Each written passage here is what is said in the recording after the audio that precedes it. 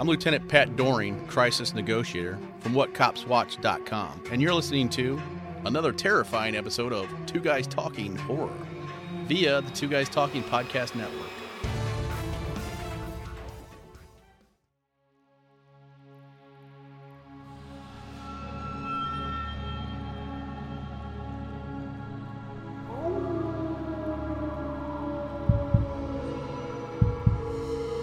Have you ever had the feeling of being watched? Hidden eyes following you, a cold chill crawling up your spine, the hairs on the back of your neck standing straight up. Do you know what that is? It's fear. Fear is the most basic human emotion, tied into our instinct to survive. Fear gives us the means to overcome great odds, or cripple us with paralyzing dread. But fear can also entertain. Turn off all the lights, lock your closet door, and ignore the sounds from beneath your bed.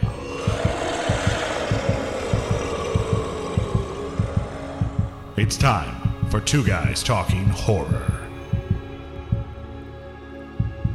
In the age of reboots, remakes, and reimaginings, a very crucial piece of storytelling is, most of the time, overlooked. Legacy. When writers and filmmakers ignore the legacy of the horror property they intend to refresh, the end product usually ends up a rehash of an old story with just updated effects. That's not what fans want. The only reason to anything is to improve upon the original by adding something creatively new while still respecting the original. But sometimes, too much respect of the original leaves you trapped in a box. You're left with no room for creativity because you're so focused on adhering to the decades and decades of material that came before you. You dare not change the formula because change is scary, especially for horror fans. But we don't want to see the same thing over and over and over again, do we? How do you respect legacy without destroying it? Do you cater to the fans? Do you kneel at the altar of nostalgia? Do you risk it all and try something new? A film has arrived in theaters that has divided horror fans because it both respects the legacy of its franchise and spits in its face. I'm talking about Halloween 2018. Prepare yourself to take a ride along multiple highways of continuity as we here at Two Guys Talking Horror explain the legacy of Michael Myers and share our thoughts on his return to the big screen during this Cut the Crap movie review.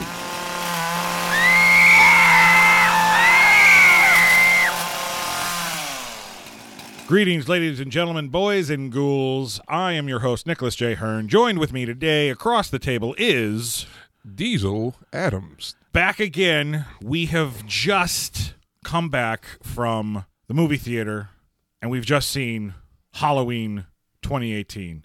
Because I'm not going to call it just Halloween, because there's already a movie called Halloween that came out in 1978. Halloween 2018. We're going to talk all about it. But first, let's do a little bit of housekeeping. The Podcaster's Matrix. Are you interested in starting a podcast? Have a podcast but don't know where to post it? The folks over at the Podcaster's Matrix can handle all of your podcasting needs. Whether you have a back library of hundreds of shows, or if you're a new podcaster just waiting to dive in to the podcasting world. All you have to do is reach out to those folks over there. It's podcastersmatrix.com. There'll be a link to their site in the show notes to this episode. The Frankenstein 200th Anniversary Special.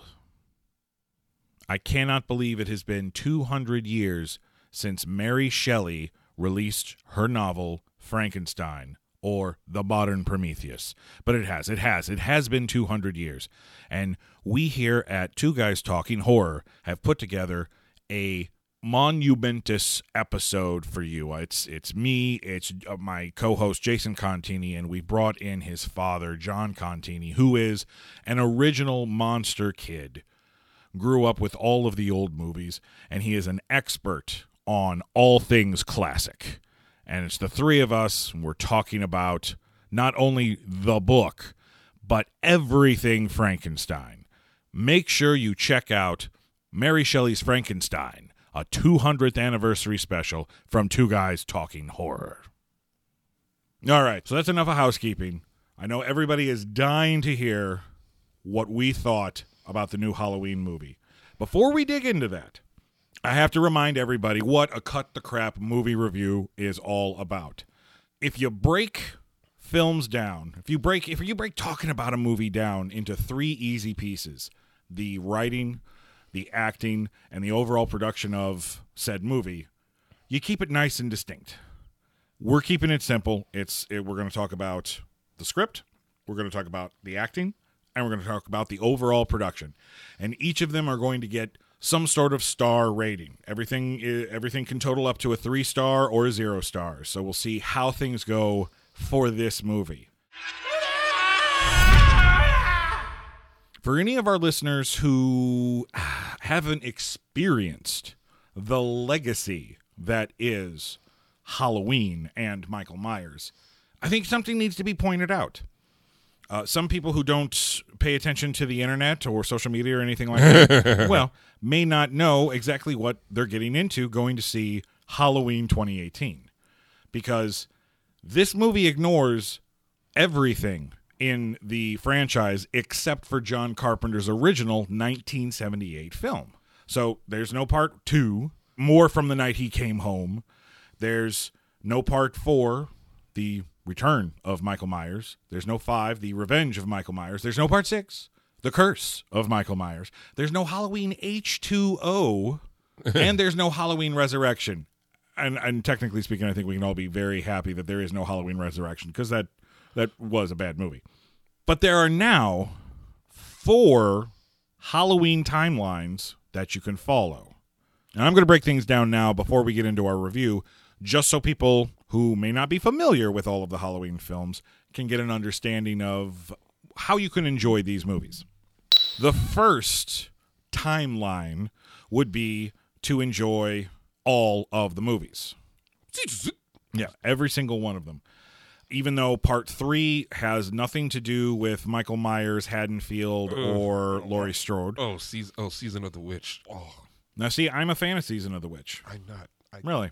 Big fan of Season of the Witch because it's completely different. I actually think it gets some bad flack because it's called Halloween 3 Season of the Witch. If it was just called Season of the Witch and didn't have that stigma of trying to be a part of the Michael Myers legacy, I think I might have gotten a better shot. But that's just me. Although that song is creepily catchy. Silver Shamrock Song. The first timeline would be to enjoy all the movies, even though those movies themselves have a sketchy timeline. Because if you follow the films, the 7th movie, which would have been H2O, ignores part 4, 5, and 6 and just picks up after the first 2 movies, part 1 and part 2. But there are elements talked about in all of the movies that actually make you believe that they could all still be related. And I'll explain. At the beginning of part 4, The Return of Michael Myers, you learn that Laurie Strode, Jamie Lee Curtis's character, you learn that Laurie Strode died in a car accident, leaving behind her daughter, Jamie. And then Michael finds out that he has a niece, wakes up out of the the catatonic state that he was in the asylum, and tries to hunt her down. Because in those films you learn, because of part 2, Laurie Strode is actually Laurie Myers. Michael and Laurie are related. It's his sister. So it's all about him going after his family. And then in the 6th film, The Curse of Michael Myers, you find out why. And it's pretty half-handed. It could have been a really great story, But I always find that when you try to explain the monster, you kind of take away the mystique. I want to kind of stop right there for a moment. Okay. Because I've only seen bits and pieces of The Curse of Michael Myers, so I don't quite know. From what I gather, it's a cult, and he's like a sentinel of this cult or some sort. That's what I mean. Yes, I'm actually, completely lost. Right. Well, I'll explain briefly the plot. Actually, there's 2 movies. There's 2 films. There's 2 versions. There's the theatrical cut, and then what is called the producer's cut. And each one of those have different footage and tell a slightly different story. I believe that if you actually took both of those films, and if I had the ability, I would recut both of them together and take the pieces that make sense out of both films. And I think you might be able to get a almost passable story. I enjoy the film because it has Paul Rudd in one of his first early roles as adult Tommy Doyle, the little boy that Jamie Lee Curtis's character was babysitting in the original movie. He is the one who has uncovered the secret. It's the cult of Thorn, and it's basically goes back to the Druids. Druid clans would pick one person from their clan to be their protector, their defender, the person that would be endowed with abilities to take out their enemies. The only catch was to fulfill the prophecy, to be that ultimate being, they had to wipe out their bloodline. Which then explains why Michael Myers was always going after his family and had to try to kill them. Again, we're explaining the monster, so it kind of takes away the mystique of the boogeyman. But in a way, I know that I'm probably in the minority of this. I think the concept works. The execution of it was just all wrong. Mystery is good. Well, yeah. It can be good. Not everything needs to be revealed. Otherwise, you take it away. And I will give a perfect example. I'm not trying to go off. But the Joker origin movie. We don't need an origin of the Joker. We don't. I do agree that you don't necessarily have to always explain the monster. But depending on what story you're telling, you kind of have to explain some motivation. And that's reasonable, depending. But sometimes, again, when Michael he doesn't speak. That's the best part about him. Mm-hmm. That's one of the great things. It's you don't know. Right. He is very mysterious. And at the end of the 6th film, Curse of Michael Myers, even though his niece has been killed, there's still a baby. She had a baby. So he has a grand nephew who is still out there somewhere. You would think that the next film you would want to focus on him going after the grandnephew, and they didn't decide to do that. They decided to do H2O. And H2O ignores all the films dealing with Laurie's daughter, Jamie. 98? Yes, 1998 Okay. is when H2O came out. Okay. It only focuses on the first 2 movies. So Laurie Strode and Michael are still brother and sister. And it's been 20 years. Michael's been missing. Laurie's been missing. When H2O starts, it starts with Michael breaking into the house of the nurse that used to work with Dr. Loomis and going through all of his files, evidently to learn where Laurie is, which would make you think that Dr. Loomis helped Laurie fake her death because Laurie, now going under an assumed name living in California as the headmistress of a very posh private school, tells her boyfriend, "I'm not who you think I am. I actually faked my death years ago to stay away from my brother."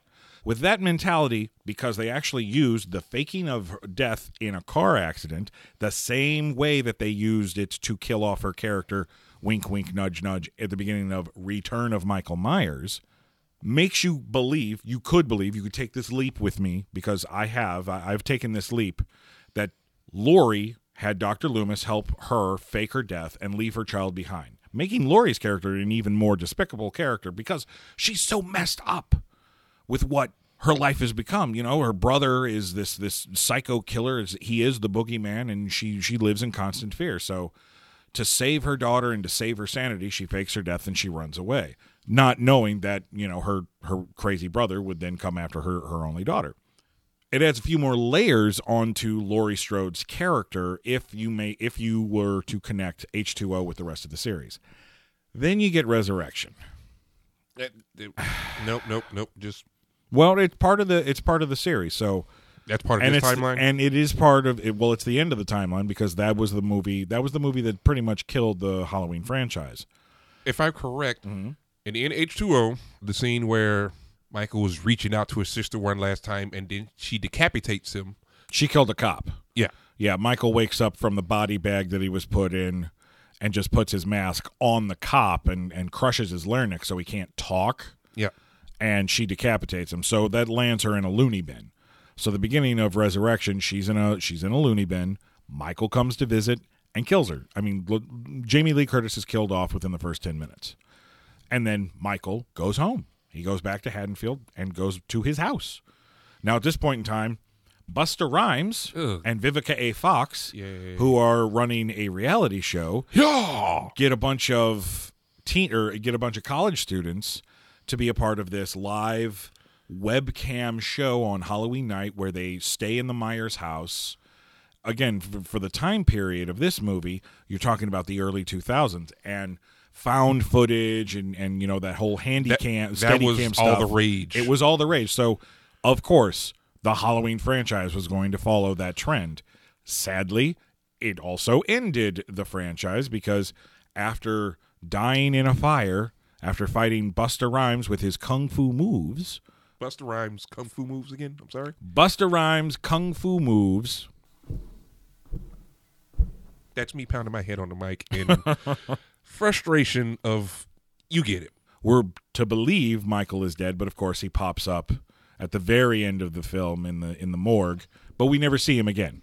And after Resurrection, that's when the franchise was rebooted by Rob Zombie.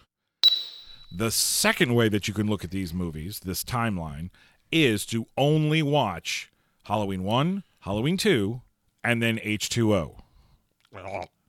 So there's 3 movies for you. If so you want, can ignore the complete cult, yes. abandoned daughter. Right?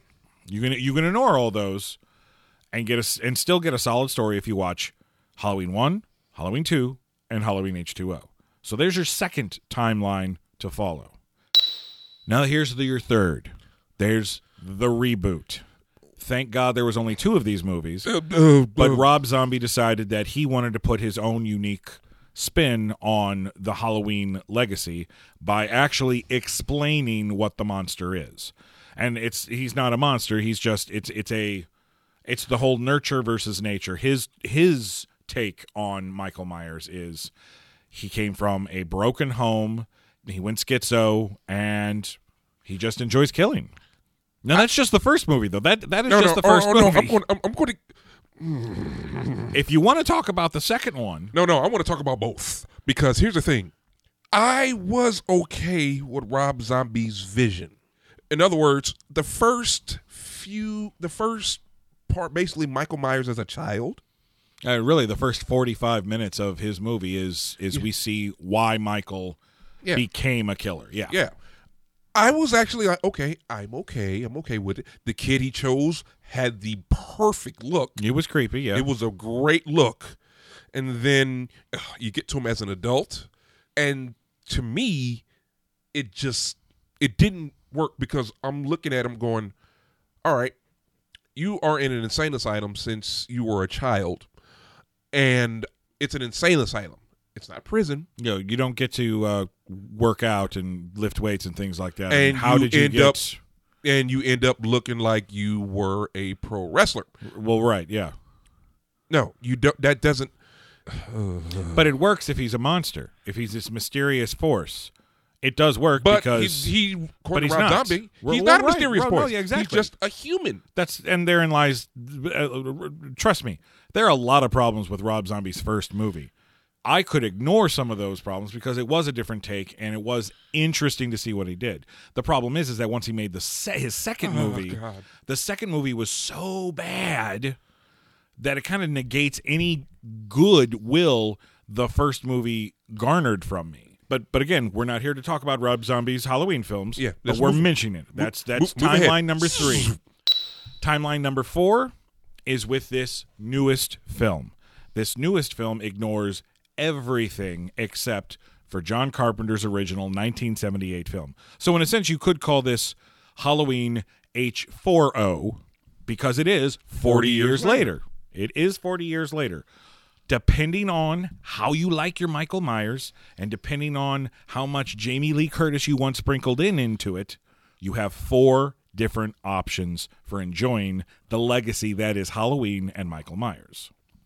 That being said, let's cut the crap and get to our review of Halloween 2018.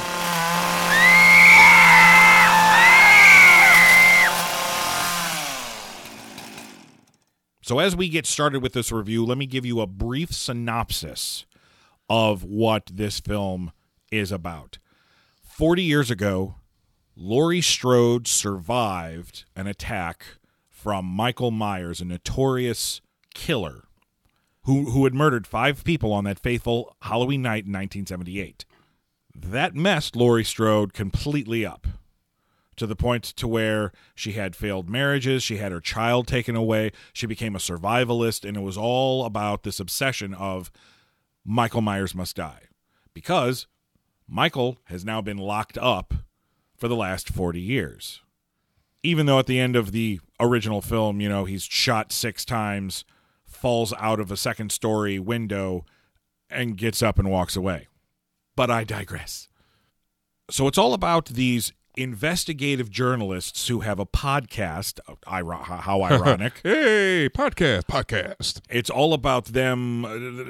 They like to dig up new information about old cases. They want to find cold cases, shed new light on them, and their reasoning is to possibly maybe right some wrongs. They have good intentions. Their hearts are in the right place. Yeah, but as some people would say, sometimes you let that dog sleep. Well, yeah, because it's a little bit too bleeding heart for me, because Michael is getting ready to be transferred from Smith's Grove, which is a nice institution, to a new place where it's basically a hellhole. He's going to be locked away. He'll never see the sun again, blah, blah, blah, blah, blah. But boo-hoo, this murderer, psychotic murderer who hasn't spoken a word in over 40 years, he doesn't deserve to be put into a hellhole. He murdered 5 people. But again, it's the bleeding hearts want justice for Michael. Okay. Shit happens. And of course, Michael escapes, and it's on.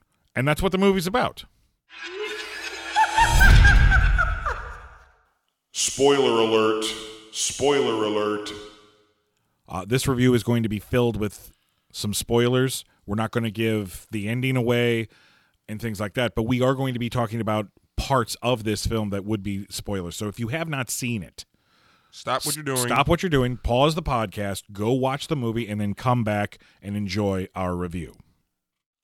The script. I absolutely love Michael Myers, the concept of Michael Myers, the legacy of Michael Myers. We're recording in my personal studio right now, which is surrounded by all of my movies, and the majority of my movies are horror movies, and I own all of the Halloween films, minus the Rob Zombie films, because I can always watch those. If I want to punish myself, I can watch those on streaming. But even the bad Michael Myers movies are fun because it's still Michael Myers. So this movie had a lot to live up to, because you tell me that you're ignoring everything except for the first movie, and I'm going like, wow, that's kind of a slap in the face to Michael Myers fans, people who love this franchise, despite all of its faults. It was very hard for me to go into and watch this movie with an open mind and trying to be biased. There's 2 halves of me. There's one that is insulted that they would go and do this and make Halloween H4O and have it have nothing to do with the franchise except for that first movie. But then there was another part of me that's like, all right, we finally get another Michael Myers movie that's not related to the Rob Zombie timeline. And as a bonus, we get Jamie Lee Curtis back playing an iconic final girl character. Personally, I would call her like the final girl. In a sense, she is the final girl, because not only was she, yes, she was a victim, but then she fought back as well. Right. I was I liked it. Point blank, bottom line. Story-wise, you liked it. You thought it was good. It hit, to me, the story, the script, It hit all the things that you would hear nowadays. It even addresses a couple things. Far as the what, teenage characters felt like teenage characters to me. Yes. yeah, everything felt like was right, and it also kind of said, you know what? All right, fine. That's how you feel. That's how you feel about this. Let's see what happens when you're actually faced with it. True. It's not necessarily one of those films that followed the horror movie tropes. No. In most Hollywood cranked out horror movies, there has to be a scare every 10 minutes. You got to have a lot of blood, a lot of gore. You got to have nudity, stuff like that. And I got to say, we didn't fall into those tropes. There were a couple of jump scares that are deliberate. The music gets turned up real loud and somebody jumps out and makes you go, ah! But those are expected. To me, it set the mood right. It did a good job of setting the mood, setting the tone, getting it followed through with everything to the point to where you wouldn't say, okay, this is just ridiculous. To me, honestly, watching the movie, I cannot recollect any moment where I said, okay, this is just ridiculous.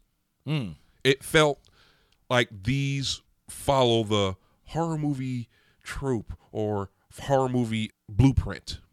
It felt like it was a different type of movie. It felt like it kind of said, okay, you know what? We want to pay homage to this because there were a lot of callbacks. There were. And it pays enough homage to where it says, okay, we're not trying to reinvent the wheel. We're not trying to give you nostalgia. We're just trying to give you something basic and good. And sometimes basic, like go back to basics, is the best thing. Right, going back to basics, yeah. Now, something that I need to bring up, since we are talking about the script, is that the film was written by David Gordon Green, right, and Danny McBride. Okay, why does that name sound familiar? Danny McBride, comedy actor. You know Danny McBride. Okay, all right. Danny McBride from Eastbound and Down, all right, Pineapple Express. Oh. This Is the End, Tropic Thunder.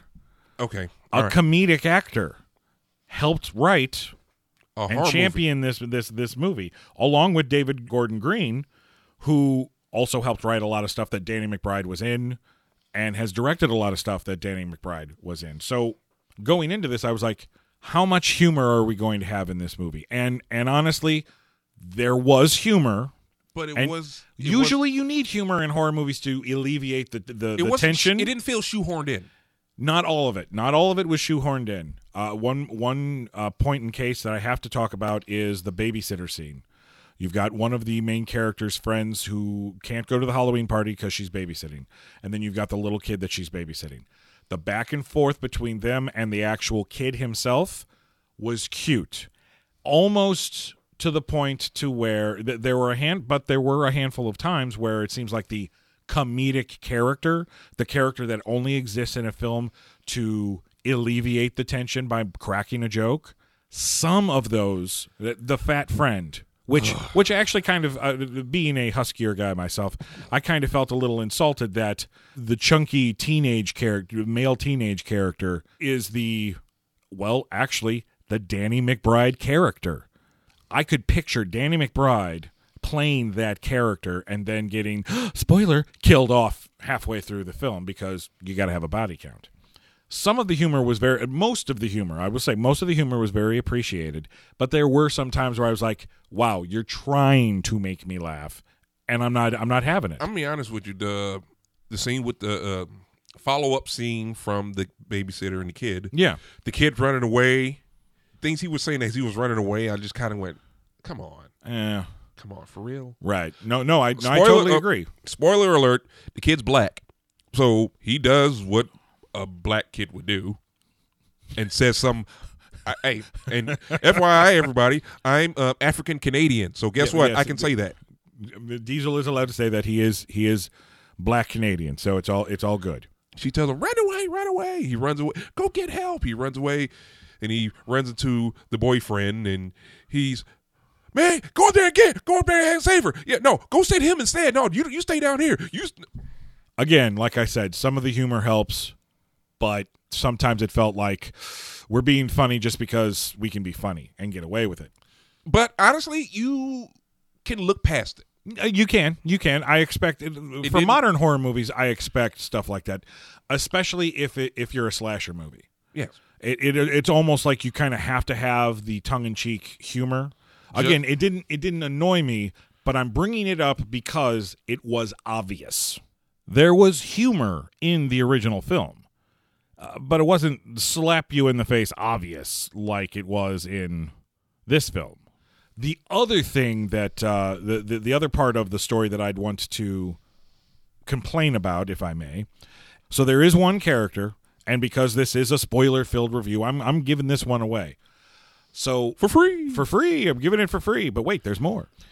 Michael's doctor, who we're introduced to at the beginning of the movie, took over for Dr. Loomis after Dr. Loomis passed away. He was evidently a student of Dr. Loomis's.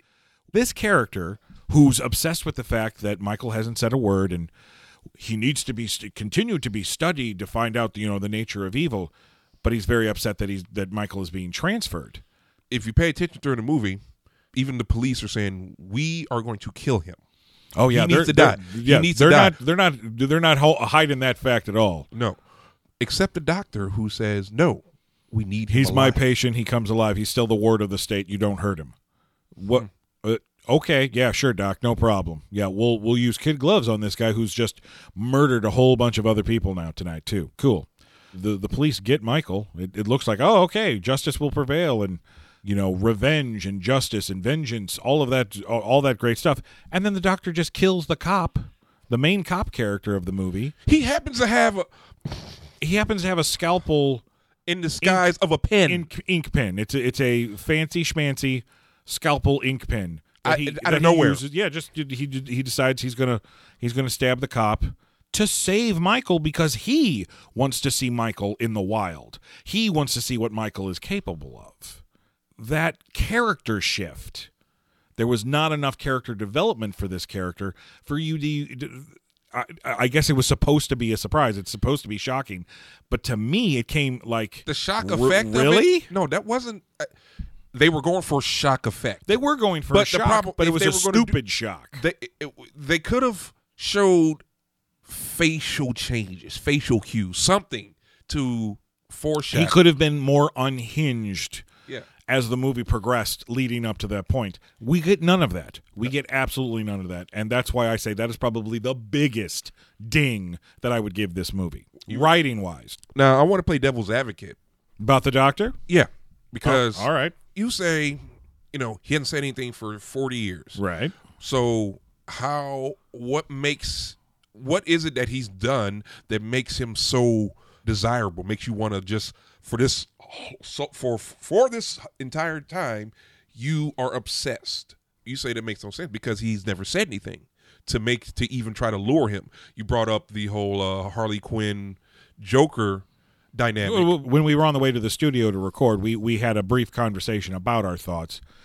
Harley Quinzel being twisted and going bad, if you want to call it that, by being the doctor of the Joker makes sense because, hey, the Joker can actually talk to you and twist you into knots and actually get you to go a little nuts. Where Michael is concerned, it seems like the only thing that's interesting about him is the mystique that he doesn't talk, because nobody can find out why he does what he's doing because he won't tell them. Now, this is where I can play devil's advocate. Okay. Because one of my biggest problems, I'm always attracting people to me, regardless of if I say anything. And I'm always like, I just want to be left alone. Leave me alone. Right. I don't say a word. Okay, but yet people keep coming up to me. Well, you're tall, dark, and mysterious. Exactly. But this doctor's not a woman. This doctor's a man. But men did it too. I see the mystique as in he's hanging around and hanging on to him because he's waiting for the day. The perfect analogy would be Jake the Snake Roberts said this in an old wrestling promo. He said, a lot of these guys out here, they like to talk, they like to scream, and they like to holler. I don't do that because I learned a long time ago that if you have enough power, you can speak softly and everyone will listen. Right. Michael doesn't say anything. The minute he says something, people want to be there for that. Okay. So the doctor's like, I want to be there. So in order for get him to talk, I'm going to do what I can. I'm going to hang around him. Maybe if I put him in his outside environment. So I can see the obsession.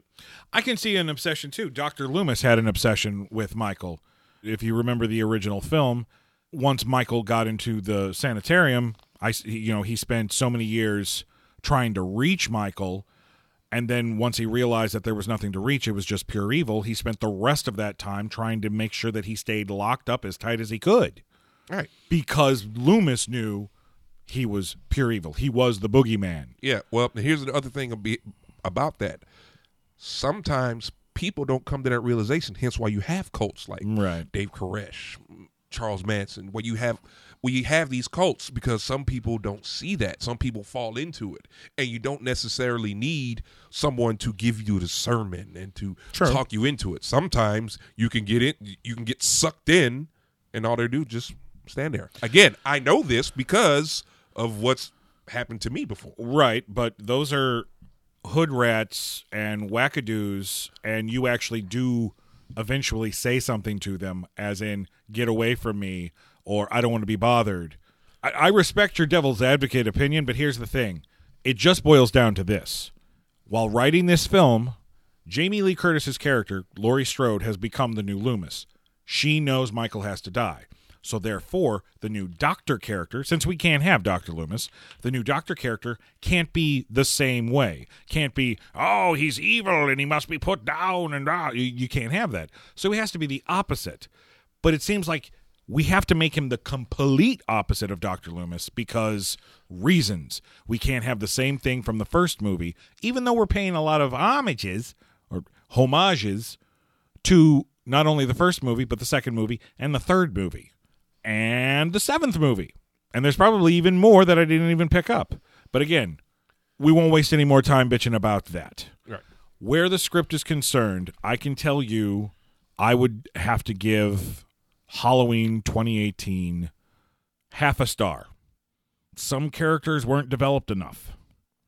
Some of the humor was forced. But I wasn't bored while watching it, and the majority of the story did make sense.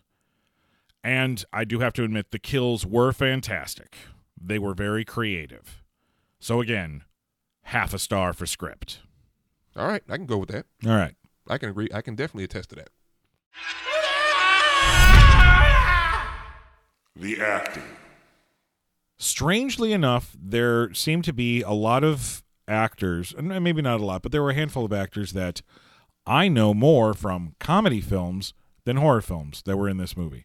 Case in point, Judy Greer plays Jamie Lee Curtis's daughter in this movie. I know Judy Greer more from comedy shows and movies than anything serious whatsoever. And I have to say, at first, it was a little jarring. Because also, her husband, Is the actor who plays her husband, Toby Huss, Huss, also comedic actor. One of the most notable things that I remember him from is Down Periscope, the funny Kelsey Grammer submarine movie. Okay. But again, comedic actor. Yet They were able to pull off they serious. pulled off husband, wife, mother, father, in danger. We don't want to deal with crappy craziness. They did all right. I was halfway through the film. I was like, I was no longer waiting for them to start cracking jokes because they were comedic actors. I was paying attention to their performance because, oh wow, you're not being funny. Good, you can actually pull off serious for the part. It didn't feel hokey. Again, I don't think anybody in this film felt hokey, kooky, or out of place at all. Like, everything felt natural except the turn. Well, right. To But me- again, the guy, the actor playing the doctor, played it beautifully. I mean, he was fine. Really, honestly, there is nothing about the acting from anybody in this film that I can complain about because everybody fit their role, whether it was, body count or exposition. Everybody had a place, and everybody did a great job. Usually I'm very critical about the acting, but nobody's performance screamed at me going like, oh, wow, boy, that was bad, except for maybe the kid. Oh, yeah. But he's a kid. So you can't really hold to I'm not going to hold a higher standard of acting chops to a kid who's probably only done commercials and things like that. That might have been his like first major movie. Who knows? Yeah, I didn't recognize him, but he did his job. He was an annoying kid who had some good lines, some good banter with his babysitter, and ran like hell when the stabbing started. Quick note: Jamie Lee Curtis. Yes. Everything else. Let's talk about Jamie Lee Curtis. Everything else. The dinner scene. Okay, dinner scene. Before Michael breaks out. She comes in, they like address some drinking problems she has, and all of a sudden she does like this. She acts completely out of the character she established. Like in the beginning of the movie, she was Laurie Strode, the Laurie Strode that we wanted, or as I would, good analogy I like to think of is Sarah Connor. Your Terminator 2 Sarah Connor character. Yeah. Gotcha. Okay. She's there. And then after the dinner scene, she's Sarah Connor. But in the dinner scene, all of a sudden, she chucks some wine and then has like this breakdown where she's crying. Well, yeah, but it makes sense with the previous scene. She was sitting outside the sanitarium watching the bus leave. She saw Michael on the bus. She saw him. And remember, she was crying in her truck. And then the next scene is at dinner. So she just had a really traumatic thing. This is the first time she's seen him in 40 years. Okay. All right. So she shows up to her family. She's shaken. So, of course, yeah, gonna keep on drinking. And then she breaks down. Okay. Because unlike Sarah Connor, who was evidently just this emotionalist badass and it's all about survival and the future, Laurie Strode has emotions and cares about her family. Yeah, exactly. And cares about what her mental illness has done to her family. It gives her more depth. Okay. Which I appreciate. Okay. All right. Well, then I will retract that one. No. It was explained, and hopefully people who have seen the film, because if you haven't seen the film and you're listening to this podcast, you're stupid.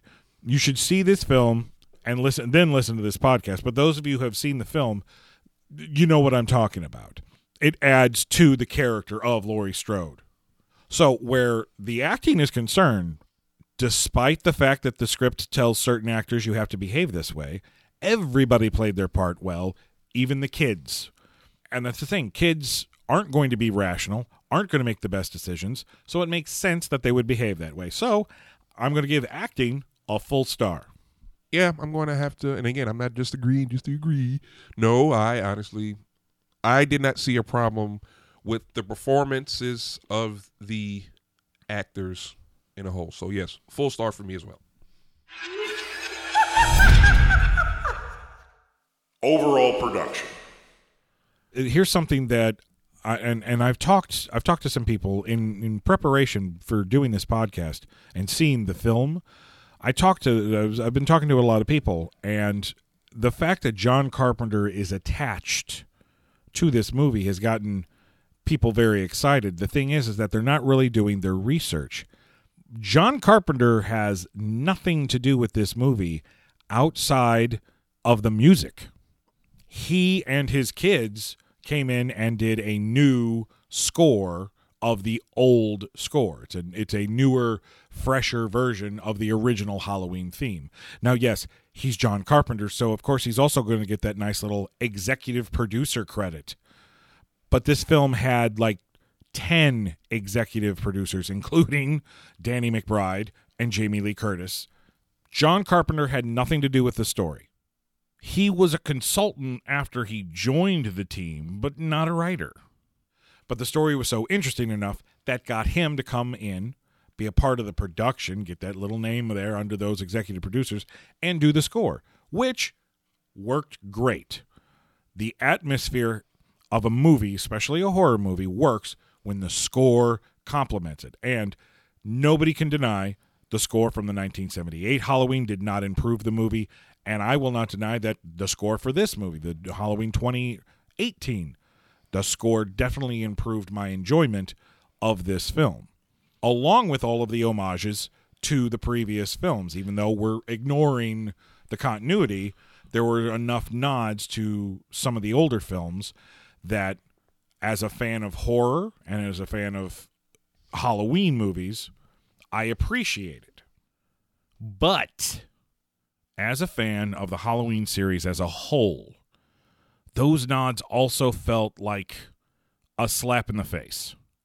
It was almost like the production team was saying, those other films sucked, but we're going to toss in the good bits just to mess with you.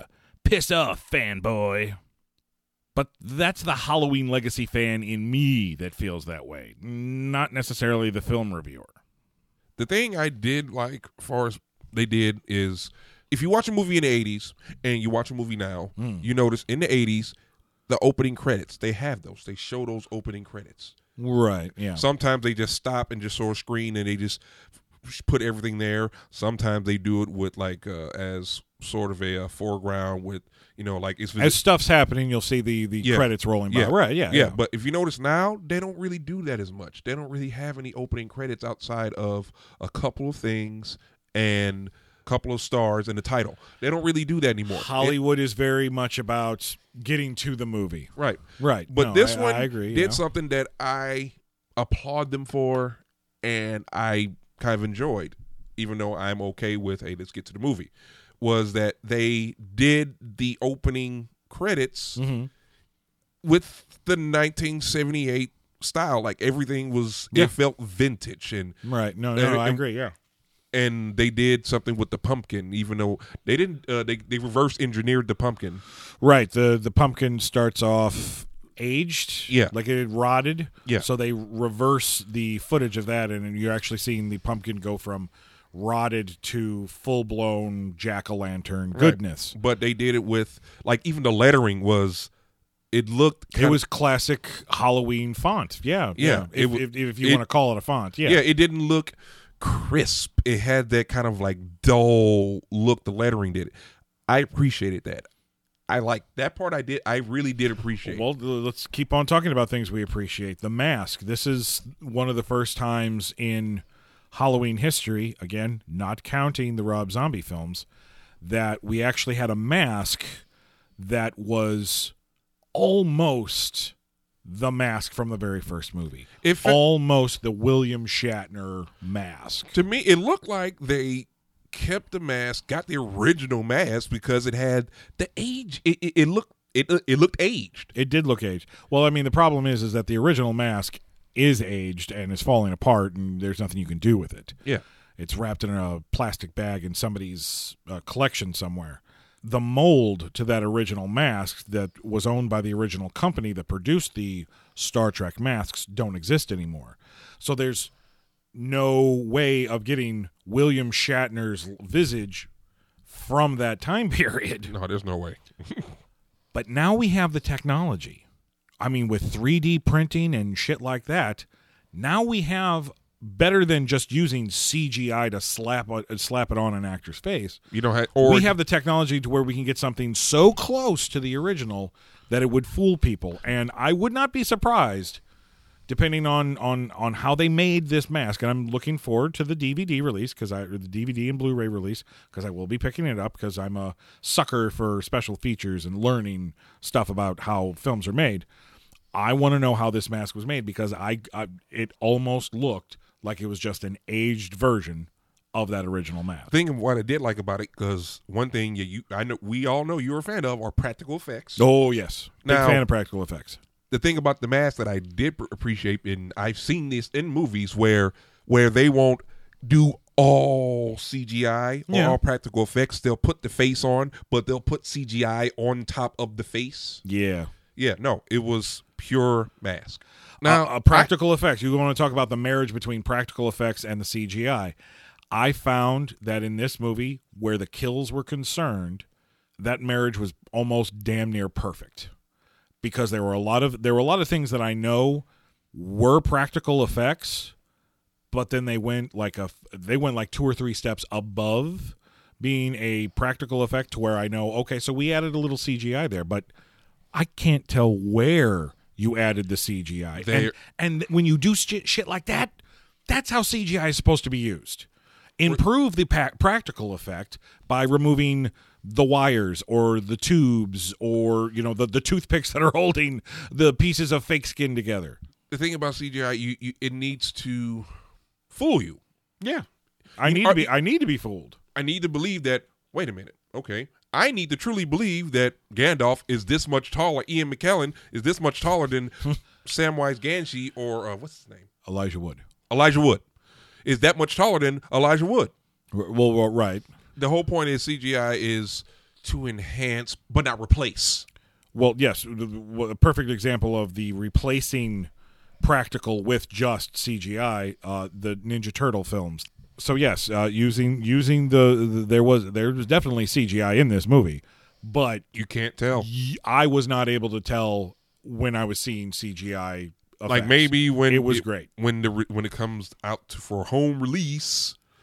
Yeah, because we let us point this out. We did not watch it in IMAX, so maybe the crisper image would give some of them away. And I'm not going to buy it in 4K when it comes out. I'm a Blu-ray guy. I have 1080p on my TV, and I'm happy with that. Also, we couldn't pause it to see. Well, true, because we're in a movie theater. Other things about the production, The setting, even when we were deliberately kind of mirroring moments from the first movie, but you weren't just blatantly, hey, you remember the original movie? So we're going to do this. No. So I appreciate that. There were a lot of homages to some of the other films. well, there was one setting, and it was the beginning of the movie where they're at the mental institution. They're at Smith's Groves, okay. Yeah, and they have that the inmates have their recti, if you will call it. Oh, so the part where they're outside in the yard. Yeah, and they're basically they have them chained. Yeah. And there's a post, and there's a chain around them, and there is a square that there's a line they draw for each inmate. Right. So- Don't cross the line because then They can reach the you. inmate can touch you if they want to. They Yes. can reach you. Right. Okay, that atmosphere didn't. I honestly don't know a place that has that. That would have. I mean, not saying they don't have parts. They don't have places where they chain the inmates up and put the line there, but it just felt too bright to me. It did feel too bright to me. It didn't feel. No, I get what you're saying. It kind of felt like we're talking about this crazy and all maniac. and all these inmates have these bright white suits on, right? Because it's like, not prison. But I mean, there was no dirt on them. It just didn't. I'm like, no. It was a nice facility. See, you're used to seeing movies where insane asylums are these rundown places where the inmates are just dirty and nobody cares. No. That's not where I'm getting at, because the problem with that is not necessarily what I'm used to in other movies, because again, this is different time. Insane asylums don't look like that. I've been locked up before. Right. Okay. You've been locked up in nice places, but you've also been locked up in some shit places too. Yeah. And regardless, nothing looks like that. Nothing looks that clean. Nothing looks that clean, that open, that bright. That was the only problem I had. I'm like, nothing looks no. Like, well, you were locked up in a jail. This is an insane asylum. I know, and True. I've been in some of those too. And I can tell you, even I've seen some insane people. I've been around some insane people, and regardless of it's the facility, they clothe them and everything. No, they are not going to keep this shit completely white all the time. Now you can say, "Oh, it was just that one scene." No, it didn't. That scene didn't. As far as that goes, did not feel right to me. It didn't feel natural to me, and that's just going off what I've seen. Okay. So that's the very beginning of the movie for you. Yeah. So, but other than that, everything else fit just right. Where the production is concerned, for me, I'm going to give this a full star. Another full star for production. Screw it. I'm going to go full star because I can forgive that because of how they built up the thing with the mask and everything building because of that. So I'll forgive that. And the fact that it was kind of unique to do it that way. Chain the people up and put the section them off. Right. So you know what? I'll give it a full star. Final thoughts.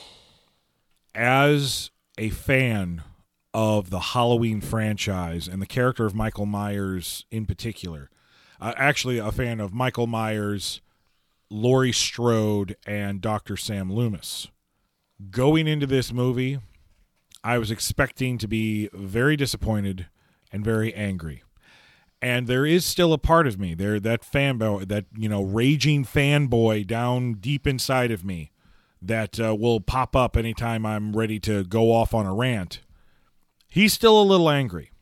He's still a little angry that this film comes out and ignores everything else that he loved, even the crap that he loved. It ignores everything except for that very first movie. But I cannot deny, as a film appreciator, as an actor, as a writer, as a filmmaker myself, I can't deny the fact that despite all of the odds against this film being good, it was good. I enjoyed myself. Hell, I probably would even go see it again in theaters. I sometimes have trouble balancing my passionate fanboy side with my critical reviewer side. This film divided me. Even though a part of me wants to poo-poo it and claim that it sucks, it gets a 2.5-star rating from me. And same for you. You have the exact same rating as I do. I say go out there, go see it. And as a matter of fact, I would say go watch it again just in case you have a different opinion than we do. Because maybe a second viewing might change your opinion. And for the better or for the worse, who knows? Jamie Lee Curtis, Laurie Strode, good. You know what? I'm gonna say this portrayal of Laurie Strode I enjoyed better than when she was Laurie Strode in Halloween H2O. Well, I'm not knocking it at all. I'm not knocking it. Right. Well, I'm just saying, because to me it feels same character, only different circumstances evolved. It just evolved to a certain from different points. I can see the evolution and the reason for it. Right. But anybody who doesn't think Jamie Lee Curtis still doesn't got it anymore, she's got it. She's got it in spades. The reason anyone will go see Halloween is because of, we talk about Laurie Strode and the cast and everything. It's because of Michael Myers. That's why people are going to go see Halloween. And he is in top form. He is the essential Michael Myers to me. This is what Michael Myers is supposed to be. Quiet, walking, brutal, not flashy with his kills, just, hey, I'm here to kill you. That's it. Whatever even though we don't know what his mission is, he's on it and he's relentless about it. But he's also intelligent. The Michael Myers in this movie, to me, is perfect. Those are our opinions. We want to know what you think. If you've seen the movie, let us know what you would rate this film. Does it deserve 3 stars? Did you have problems with the writing? Did you have problems with the acting? Were you not impressed with the overall production? Let us know. Reach out to us at our website at twoguystalkinghorror.com. Fill out the contact form. Let us know. We want to know what your opinion is on Halloween 2018. So until next time, I'm your host, Nicholas J. Hearn. And I'm your other host, Diesel Adams. And remember, folks, don't be afraid of the dark. Be afraid of what's in the dark. Congratulations! You've survived this episode of Two Guys Talking Horror. We hope you were entertained and informed by our program. Take what you have learned and pass it on to your family and friends. It may just save their lives someday. Have questions? Comments? Suggestions for a future episode? Visit our website at twoguystalkinghorror.com. Click anywhere on the right-hand side and fill out our short web form. It's the easiest way to interact with the hosts. Beware of monsters, creatures, and all things that go bump in the night. And keep telling yourself, it's only a podcast. It's only a podcast. It's only a podcast. It's only a podcast. It's only a podcast. It's only a podcast.